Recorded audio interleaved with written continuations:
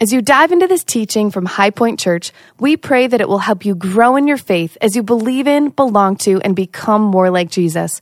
If these messages bless you, would you consider giving back in support of this ministry? You can give and learn more about High Point at www.highpoint.church.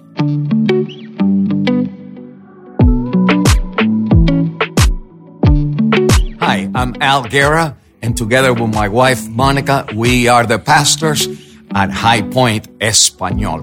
One thing that we love about High Point is that we here have a heart to reach out to all ethnic groups. And one thing that we are doing right now together with all High Point family is speaking about life verses. Those verses that have been being meaningful to our lives. One life verse that has been very special, and for my wife as well, is Jeremiah 29, verse 11. The Bible says, "For I know the plans that I have for you, declares the Lord, plans for welfare and not evil, to give you a future and a hope." As I enter the stage and the season of life where I am now a senior citizen, I think back in my life and I think all the vision and the dreams that I had when I came into ministry. And getting to this part of my life, one begins to wonder whether we reach the goal that we wanted to.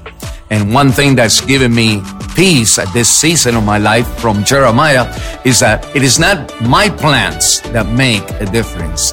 It is God's plan for my life that gives me hope.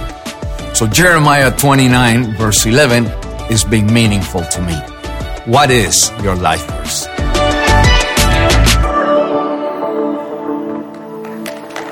Hey, good morning. Good to see you. Jeremiah 29:11 will be what we focus on today. But if you have a Bible, I'd actually like you to take it out because I'm going to look a little background in Jeremiah. So my name's Ed Stetzer, teaching pastor here at High Point. And Jeremiah 29 is, well, a very important passage, but the whole book tells a story that we need a little background on before we can just kind of look at the verse 11. We want to get a picture of what's going on in Jeremiah chapter 29 to help us understand verse 11 more fully, more deeply, and we'll do that today. So if you have a Bible, take it out to Jeremiah 29 or turn it on to Jeremiah 29, whatever you want to do, and follow along with me because it's not going to be on the screen at the beginning of my message. So I'm here at Jeremiah 29. We're in this. The title of today's message is The Hope of a Blessed Future. That's what we're going to talk about today. But Jeremiah 29 verse 11 starts with, "These are the words of the letter that Jeremiah," that's the guy the book's named after, "sent from Jerusalem," that's the location where he sent it, "to the surviving elders of the exiles." Now, some key words there, right? Jerusalem. That's going to matter later. Surviving elders of the exile. So not everyone survived this exile. This was not a good, positive experience to be exiled. Surviving elders of the exiles, to the priests, to the prophets, and all the people whom Nebuchadnezzar, it says in verse 1, had taken into exile from Jerusalem to Babylon. Okay, so now you got a little more context. There's a guy named Nebuchadnezzar who leads this empire.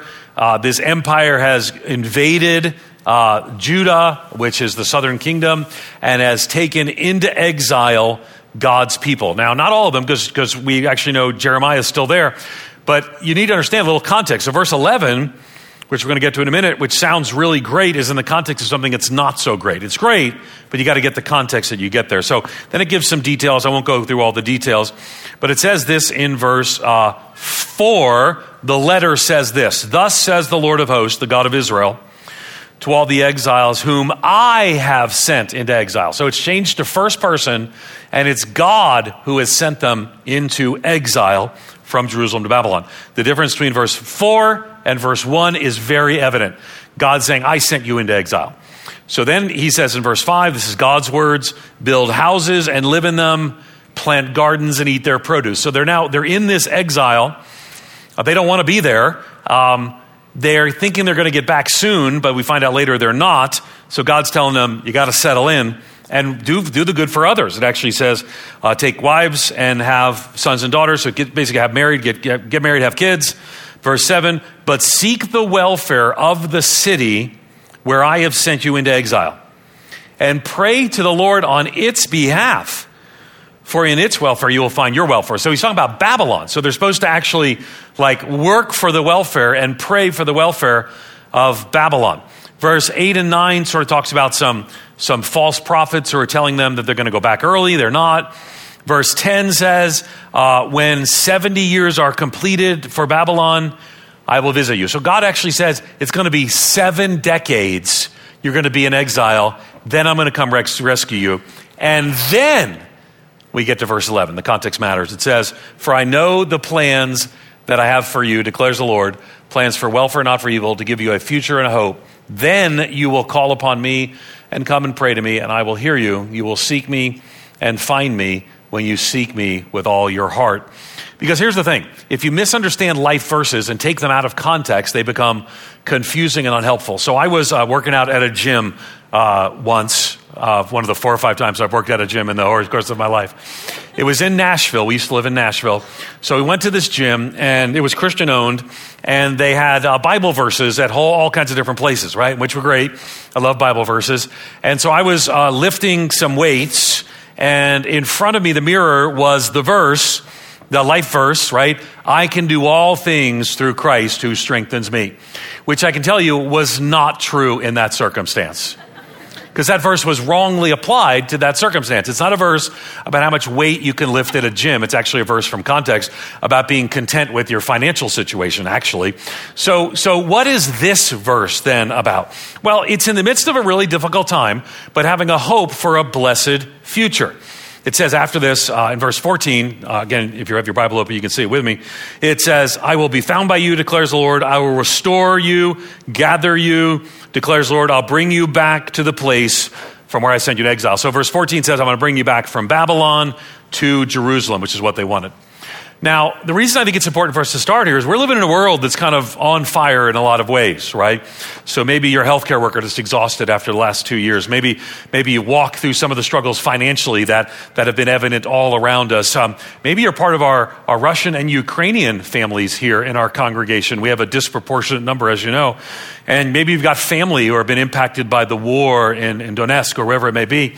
So this is a verse for hard times with a beautiful promise. This is a verse for hard times that contain a really beautiful promise. So Jeremiah 29 features a letter from Jerusalem to those Jews who were exiled in Babylon. Verse 1, God sent his people into exile because of their ongoing idolatry and rebellion. So this was God's way of dealing with their sin. But he didn't just leave them there because our God is a God of grace. And he does not leave them without hope. He encourages them to look to God for hope, for their future, rather than their circumstances, which he tells them are going to last decades. He calls them to place their hope in God, not the false prophets who are telling them they're going to be there just for a little while. The false prophets are telling them, this is going to be a mission trip. You're going to go there and come back, but it's not. It's going to be decades long.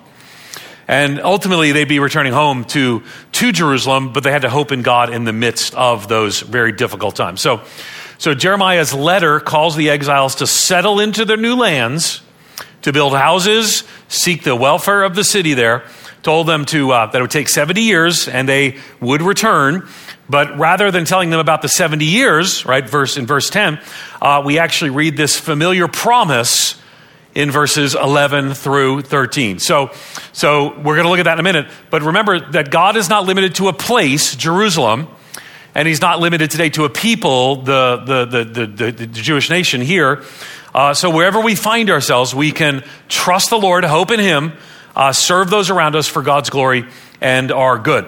Now, verse 11 through 13 is actually one of those verses that ends up on a lot of, it's a lot of coffee cups, right? I call it a mug and a magnet verse, right? It ends up on a coffee cup or a refrigerator magnet. So where it says, I know the plans I have for you and hope for a good and for a future. And so, I don't have a problem with that, right? If it's great if it's on your mug or on your magnet. It's just you have to remember it's in the context of a difficult time, and that may be the very time when you need to hold firm to this anchor of your soul, and you need to hold on to this promise. So it's okay that it's on a mug or a magnet, but the context will help us understand why. Also, too, this is actually written to the people not just to individuals, right? Let's put the verse back up if you don't mind. So if you see the verse back up, it says, for I know the plans I have for you, declares the Lord. So it's written to the people, the exiles there as well. But it also is worth remembering that it's for all of us, right? Psalm 34 verse 18 puts it this way very beautifully. It says, the Lord is near to the brokenhearted and saves the crushed in spirit. So this verse is for all of us, but can be particularly meaningful for those who are going through a hard time. No matter what the circumstances, we have hope and a future as the people of God, as we'll see in these verses. So there are 4 things that I want you to see today. 1, 2, 3, 4 in our outline. 4 things that we'll walk through today. Let me just tell you what they are, and then we'll walk through them. We're going to walk through God's sovereign plans. We're going to walk through our central hope. Then one powerful promise. And finally, that sacred trust. So number 1 on our outline is God's sovereign plans. God's sovereign plans. Could you read that out loud with me together? Let's read it. God's sovereign plans. One more time. God's sovereign plans. So God, he's the one writing this letter. Sovereign means he's in control. He rules over all, and his plans. Now, what we're going to see later, that God's sovereign plans are also tied up in a person. Hope is a person. Hope has a name, Jesus. Hope is a person, and that person is our anchor. He's our anchor. But let's walk through this verse first. It's Jeremiah 29, verse 11, and here's what it says. For I know the plans I have for you, declares the Lord. Now let's slow roll through this, right? For it's changed to first person. I, right? It's no longer Nebuchadnezzar took them into the Babylonian exile, but now it's I, God is saying. It's a letter from God. For I know. Actually, in Hebrew, I know is emphatic. Not those prophets in verse 9 and 10. Not anyone else you heard from. I know the plans I have for you. The plans I have for you. Now, I told you, it wouldn't be singular. It would be plural. So it's God's people, the exiles. And if you're in the South, you would say, I know the plans I have for y'all, is the way they say it in the South, right?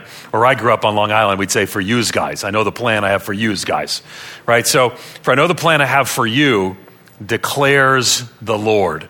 So it's a declaration from the Lord. This is true. God's people did not end up in Babylon because God had taken a vacation or got distracted. He wasn't not paying attention, right? The verse is a powerful reminder that God is in control, and he's in control over this exile.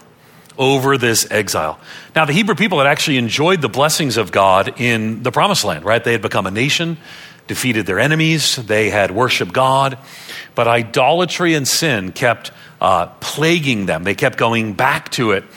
God sent prophets to warn them, kings, righteous kings even, to rule them, some of them. But still, God's people kept going back to idolatry and to the idols. So God's people were sent into exile. First, the northern kingdom called Israel was taken by Assyria, and then the southern kingdom named Judah by the Babylonians. And that's where we are here in this verse, is by the Babylonians.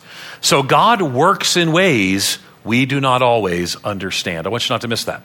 God works in ways we do not always understand. That's why our life is a life of faith, right? It's trusting God. Now, notice the first person being used here. First person, like I, the Lord, I. Use God being the subject. I am the subject. I am the one who's doing this, God is saying. The Lord said this through Jeremiah, that he, not Babylonian King Nebuchadnezzar, right, that he sent them into exile. Look at verse 4 of Jeremiah 29. It says this. It says, thus says the Lord of hosts, the God of Israel, to all the exiles whom I have sent into exile from Jerusalem to Babylon. So God has worked through this exile, this very, very difficult circumstance. But that's not all God says. In verse 4, he says that, but in verse 11, he says this, for I know the plans I have for you. I know the plans that I have for you, declares the Lord. Remember, the I know is emphatic. God knows, not the false prophets. God knows. God's plans are good because good is what comes from God. Don't you miss this? God's plans are good because good is what comes from God. In James 1:17, we actually see that reflected. Every good gift and every perfect gift is from above, coming down from the Father of lights, with whom there is no variation or shadow due to change. So God has plans for these exiles, and yes, God has plans for you, for us, right? For each of us. So I hope you believe that, because God does have a plan for you. Now, other people got a plan for you. The devil's got a plan for you, but God has a plan for you. And what's fascinating here in the context is God's plan actually is for their hope, for their future, and it included being willing to be used by God in Babylon. Look at Jeremiah 29:7. We read it a few minutes ago. It says this, Jeremiah 29:7, but seek the welfare of the city where I have sent you into exile, and pray to the Lord on its behalf, for in its welfare you will find your welfare. So God's plan for them short term actually was for them to focus outside of themselves and their circumstances to care for those who are actually part of the empire that took them into exile and into captivity.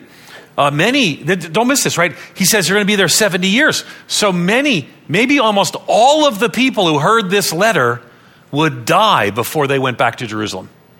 They would not see the return to Jerusalem. 70 years, right? So if you're hearing this letter, you're old enough to hear this letter, and they didn't live that long back then, right? So most of the people hearing this are actually going to die before they get back to Jerusalem. But in the midst of that, God still had a plan. And God's plan called them to be about more than themselves while they were in the exile. So you're not an afterthought to God. God has a plan. Your circumstances didn't surprise God. He's not caught off guard by them. I mean, remember this book, Jeremiah, is such a great book. It actually begins in Jeremiah chapter 1, verse 5. It begins in verse 1, but in verse 5 it says this. Before I formed you in the womb, I knew you. So God knows you before you're even born. God's got a plan for you. He's sovereign plan through your whole life.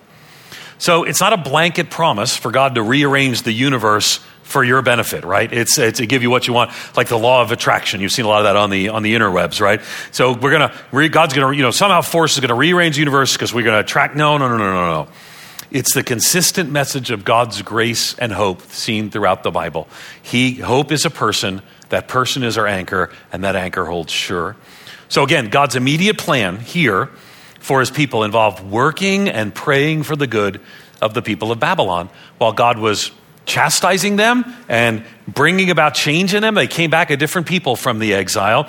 God's immediate plan for the church today involves showing and sharing Jesus to those enslaved by sin all around us, the empire of sin all around us. We do that by caring for the hurting. I think about High Point Cares. We're showing and sharing the love of Jesus and ultimately sharing the good news of the gospel. His ultimate plan is to bring us to a place of eternal restoration. So it begins with number one, God's sovereign plans. But remember, we're coming to that hope is a person, and that person is our anchor. Number two on our outline, number one was God's sovereign plans. Number two is our central hope.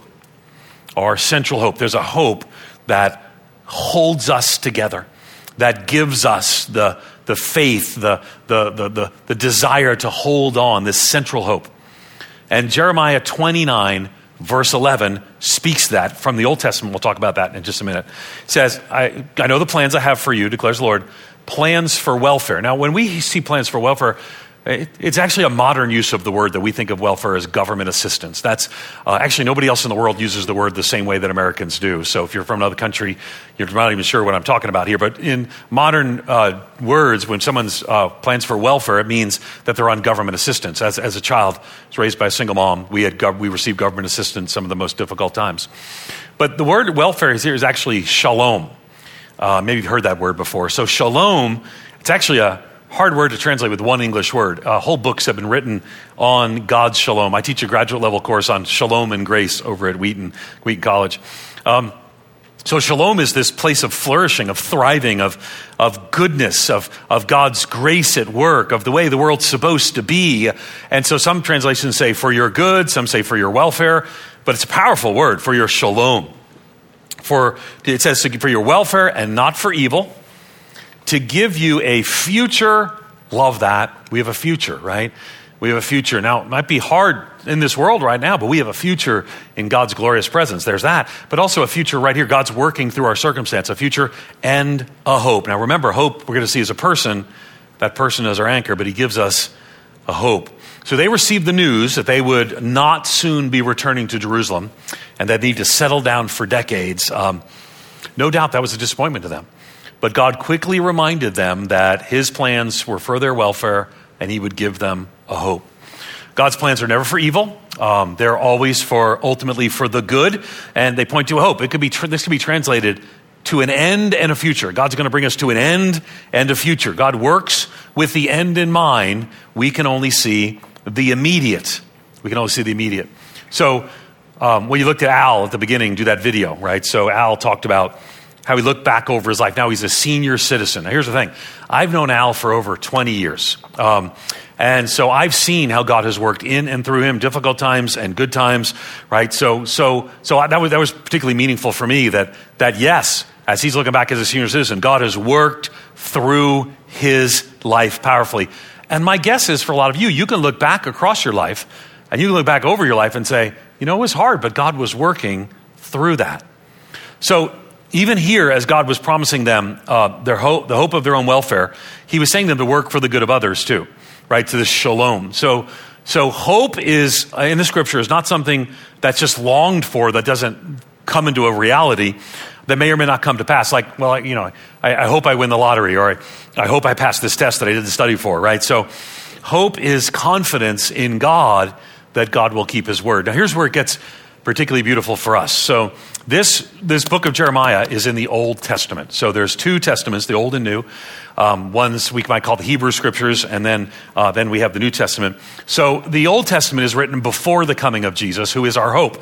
So everything and everybody in the Old Testament is looking toward the coming of Christ. In sense, they're looking towards the Gospels, if we want to think of it like the Bible. So everything in the Old Testament is looking towards the gospel, the full fulfillment of our hope. They've been hoping and waiting for the Messiah to come. So whenever they say to put their hope on God, that hope includes the Messiah who will set all things right and bring to shalom all things. So we see that here, right? So, and then we're in the New Testament though. So we're looking back to our hope has come. Our hope has a name. Our hope is Jesus. He's the anchor, right? He's the anchor of our lives. So in the Old Testament, they would say things like Psalm 33:18. Behold, the eye of the Lord is on those who fear him, on those who hope is in his steadfast love. So they were hoping, rightfully so, in his steadfast love. Then, God has always been a God of love, but also looking for the coming of the Messiah. And in Hebrews 11, we actually see, that's in the New Testament, right? So that's after Jesus has come.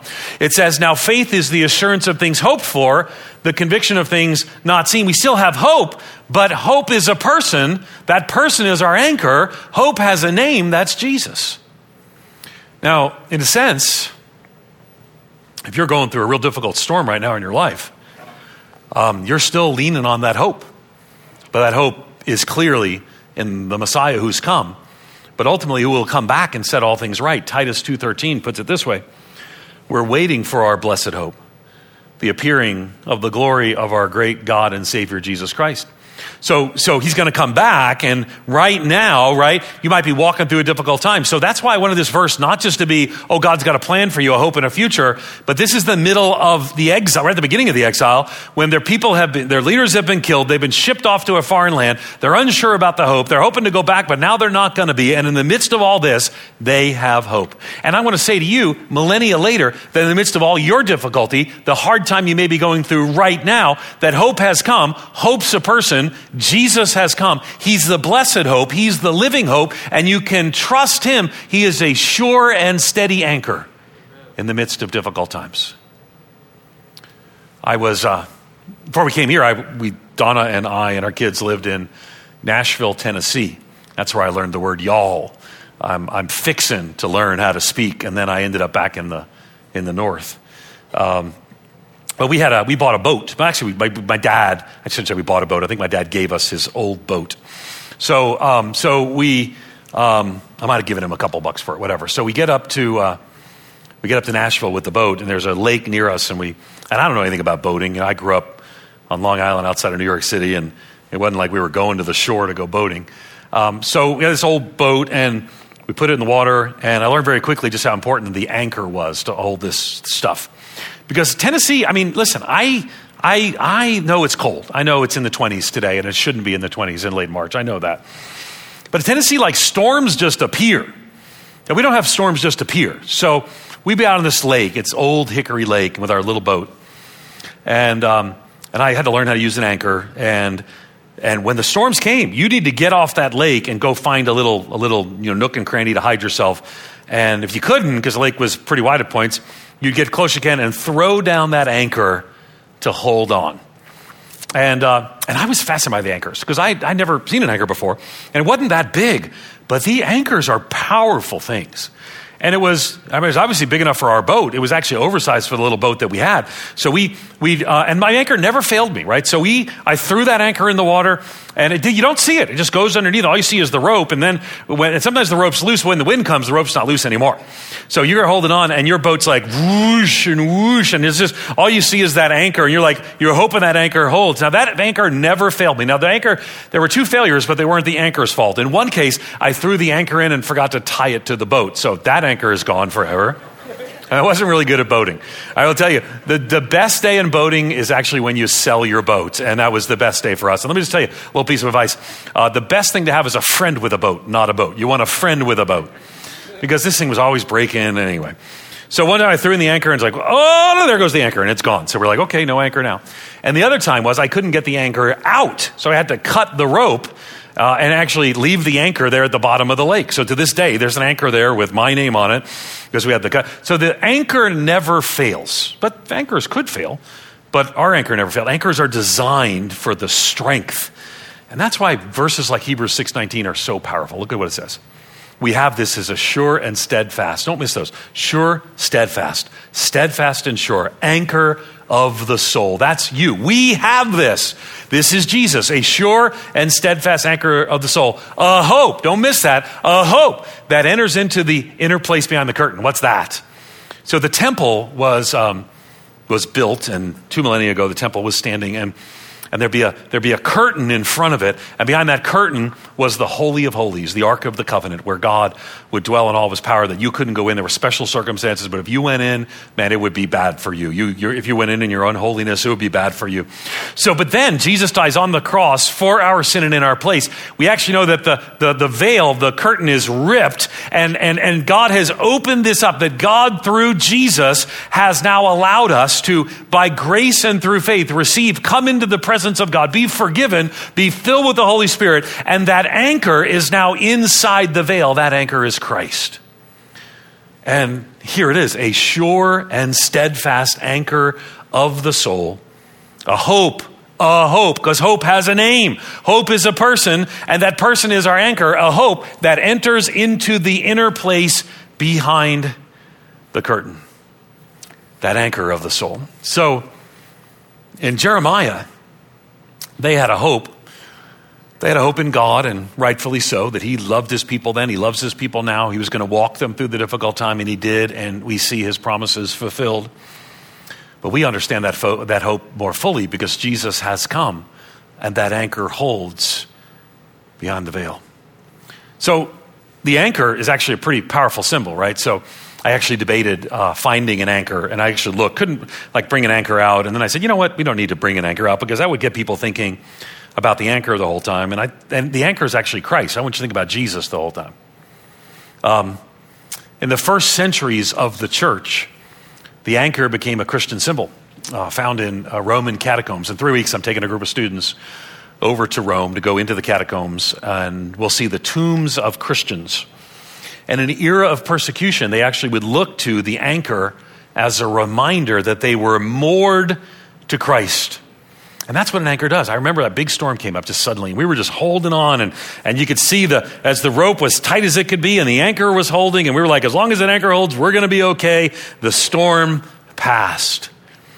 Well, 2,000 years ago, when they were being persecuted, they knew that anchor would hold. This is actually a picture from a Roman catacomb. It displays 2 Christians as little fish anchored to the cross. You see it, right? 2 Christians anchored to the cross, right? This actually on the grave of a Christian named Attimatus. He's in Rome, and the inscription has the anchor, right? The cross, the hope that's there. Let's face it. If you haven't been through a difficult time, in your life, I'd be surprised. But for a lot of us, last couple of years have been some of the hardest times. Maybe it was 5 years ago for you. Maybe it's 3 days ago for you. But in the midst of those difficult times, what I want you to hear is this verse is not some pie in the sky verse on a mug or a magnet. This verse is written to a people whose leaders were killed, who were shipped off involuntarily to another place, forced to live in a city where they didn't speak the language. And in the midst of this, they knew they had a hope and a future. And you can know that you have a hope and a future through Christ. Hope is a person. That person is our anchor. So if this verse isn't true everywhere, it's not true anywhere. So it's true in Ukraine today. This verse is true. We know Christians who in Ukraine are facing some of the worst circumstances of their lives, and they're clinging to the anchor that is Jesus. And so can you. Romans 8 verse 31 says this, if God is for us, who can be against us? He who did not spare his own son, but gave him up for us all, how will he not also with him graciously give us all things? We can have a hope and a future. We can trust in him. But this verse is about when things get hard, and things can get hard for us. The diagnosis comes back and the cancer has returned. We go to work on a typical day and we get a call into HR because they're downsizing and our job's been eliminated. Our child's struggling with an addiction, or marriage is in trouble. Our finances are a mess. How can God work in these things when we cling to him as our hope? Matter of fact, maybe this verse could remind us of one thing, now that you know more of the background. That when difficult times come, it's kind of normal and natural to immediately question God's goodness and his plan. Maybe instead of questioning God's goodness and his plan, we could be curious and say, God, what are you teaching me? Are you calling me to deeper prayer? Are you calling me to trust in you? Are you taking something out of my life? He was taking the idolatry out of the people of Israel. And what is it and how can we cling to it? Because he is our sure anchor. So number one, God's sovereign plans. Number two, our central hope. Number three, one powerful promise. Now we're actually off of the life verse, but a little more context in verse 12 says this, then you will call upon me and come and pray to me, and I will hear you. God's people would be in exile for many years, but they were not exiled from God's presence. Whatever we face, God is faithful to hear our prayers. Jesus himself says it this way in Matthew chapter 7, verses 7 and following, ask and it'll be given, seek, you'll find, knock and it'll be opened. If you ask, you receive. The one who seeks finds. Right? It goes over and over again. The promise is that, or it says this, or which one of you, if his son asks him for bread, will give him a stone? Or if he asks for a fish, will give him a serpent? If you then who are evil, compared to the goodness of God, if you then who are evil know how to give good gifts to your children, how much more will your Father who's in heaven give good things to those who ask him? I love the beauty of this verse. So God is calling us to come to him, right? To come to him. And he actually says, then you will call upon me. And actually the then here is actually referring to decades. So it's not that God's absent, but this is the place that God's going to finally answer the prayer. Then you will call to me. So there's some things that got to happen first. And they got to get this idolatry out of them. They got to get this desire to run after foreign gods after them. Then you will call to me. And so in the midst of your difficulty, God may have some things he's doing, and then you will call to him and you will see God's answer. And in the midst of this, we still have hope and a future. See, it's hard to conceive of Isaiah in the Old Testament saying, here I am, Lord, send me, unless he first said, I'm a man of unclean lips, which he says just before that. Or we don't see King David proclaiming he's going to teach sinners God's ways in Psalm 51, verse 13, without him first confessing his own sin in Psalm 51:1. Or Peter, who denied Jesus, preaches at Pentecost powerfully after every gospel account records that he wept bitterly for what he had done. In all those cases, there was something God was doing. And it might be the case for us. Now, this is not a message on all the ways that bad things happen and why they happen. Sometimes they happen because the world's just broken and fallen. Sometimes they happen because of evil people. But sometimes they happen because of our own sin, as it was here with them. In every case, we'll call upon God for help and acknowledge he is our only hope. Number four, and finally, right? God is sovereign. God's sovereign plans, our central hope, one powerful promise. Number four, that sacred trust. Here's it is, right? You can take this to the bank. This is sure. This is an anchor that holds. It says this in Jeremiah 29:13. You will seek me and find me. when you seek me with all your heart. God's not playing hide and seek here, sisters and brothers. He's there. The anchor holds. The storm may be all around you, but you're holding on to that. You may not even see where the anchor is, but that's God, and he never lets go. Seek me and find me is a beautiful language. Now, nobody enjoys the pain of going through the event, but as you look back at it, wasn't your faith strengthened in all the difficulties you've had in the past? And if that's the case, could it not be that that's what he's doing and moving through today? Now, we can pray and say, God, help us. And we can look to verses like John 6:37 that we can rely on him. Whoever comes to me, I will never cast out. So if you're in the midst of a difficult time, you can say to the Lord, Lord, I come to you today. This is our hope. We seek the Lord with all our hearts. We will find him. So if you're not a follower of Jesus today, I want to invite you to trust and follow him, to receive by grace and through faith the good news of the gospel. If you're a follower of Jesus who's kind of been walking away, a prodigal right now, you can return to him now. He's still there. Hope is a person. That person is our anchor. And if you're in the midst of a difficult time, you can seek the Lord in the midst of that difficult time and find faith and hope in God. God has promised us a hope and a future. I love this verse. But we look back from it not from the perspective of the Old Testament prophets, but from the New Testament, and Jesus has come. Hope is a person. That person is our anchor, and that anchor holds within the veil. Now, by now, you're going to guess we're going to sing that song in just a moment that you might be familiar with, and rightfully so. But I wanted, before we do that, I'm going to ask just a moment, I'm going to pray, and while I'm praying, the folks who are going to set up communion are going to come, and Pastor Craig's going to come, and the worship team's going to come, and because I want to read this verse over you and let you to dwell in it for just a moment before we partake in the Lord's Supper. Because we're going to partake in the Eucharist today, the Lord's Supper, and in doing so, we're going to understand why we have this blessed hope. Because Jesus died on the cross for our sin and in our place. He shed his blood, his body was broken, and we will partake together of the remembrance of that this day. Because hope is a person. That person is our anchor, and that anchor holds within the veil. Would you pray with me? Lord, we come before you today in the quietness of this moment at the end of our service, focusing our hearts on the hope that is found in Christ. They looked forward to the coming of the Messiah in Jeremiah, and they trusted you in the midst of that moment. And millennia later, we can hear these words, and they are still true. Just with your head bowed and your eyes closed for just a moment, I want to ask you to hear the words of this promise, this faithful truth. It's Jeremiah chapter 29, verse 11. And I want you to apply it to you because it does apply to you. It says, for I know, God says, I know the plans I have for you, declares the Lord. Plans for wholeness and not for evil, to give you a future and a hope. Father, in the quietness of this moment, may you remind us, even as we're about to partake in the Lord's Supper, that this hope has a name. This name is Jesus. His death on the cross for our sin and in our place changes everything. You give us a future and a hope. We know that you know the plans you have for us. We don't always know. We're just holding on sometimes in the storm, knowing that the anchor holds. Knowing that in the storm, the anchor's not our worry.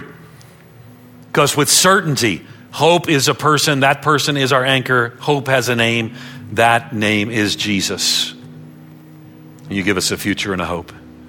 Lord, in the midst of our difficulty, now or to come, in the midst of this moment, we cling to you and believe the hope for a blessed future. As we partake in the Lord's Supper, Lord, we come before you to worship you, to give you glory, and to remember what you have done for us. And that anchor holds within the veil. For it's in Jesus' name and for his sake we pray. Amen and amen.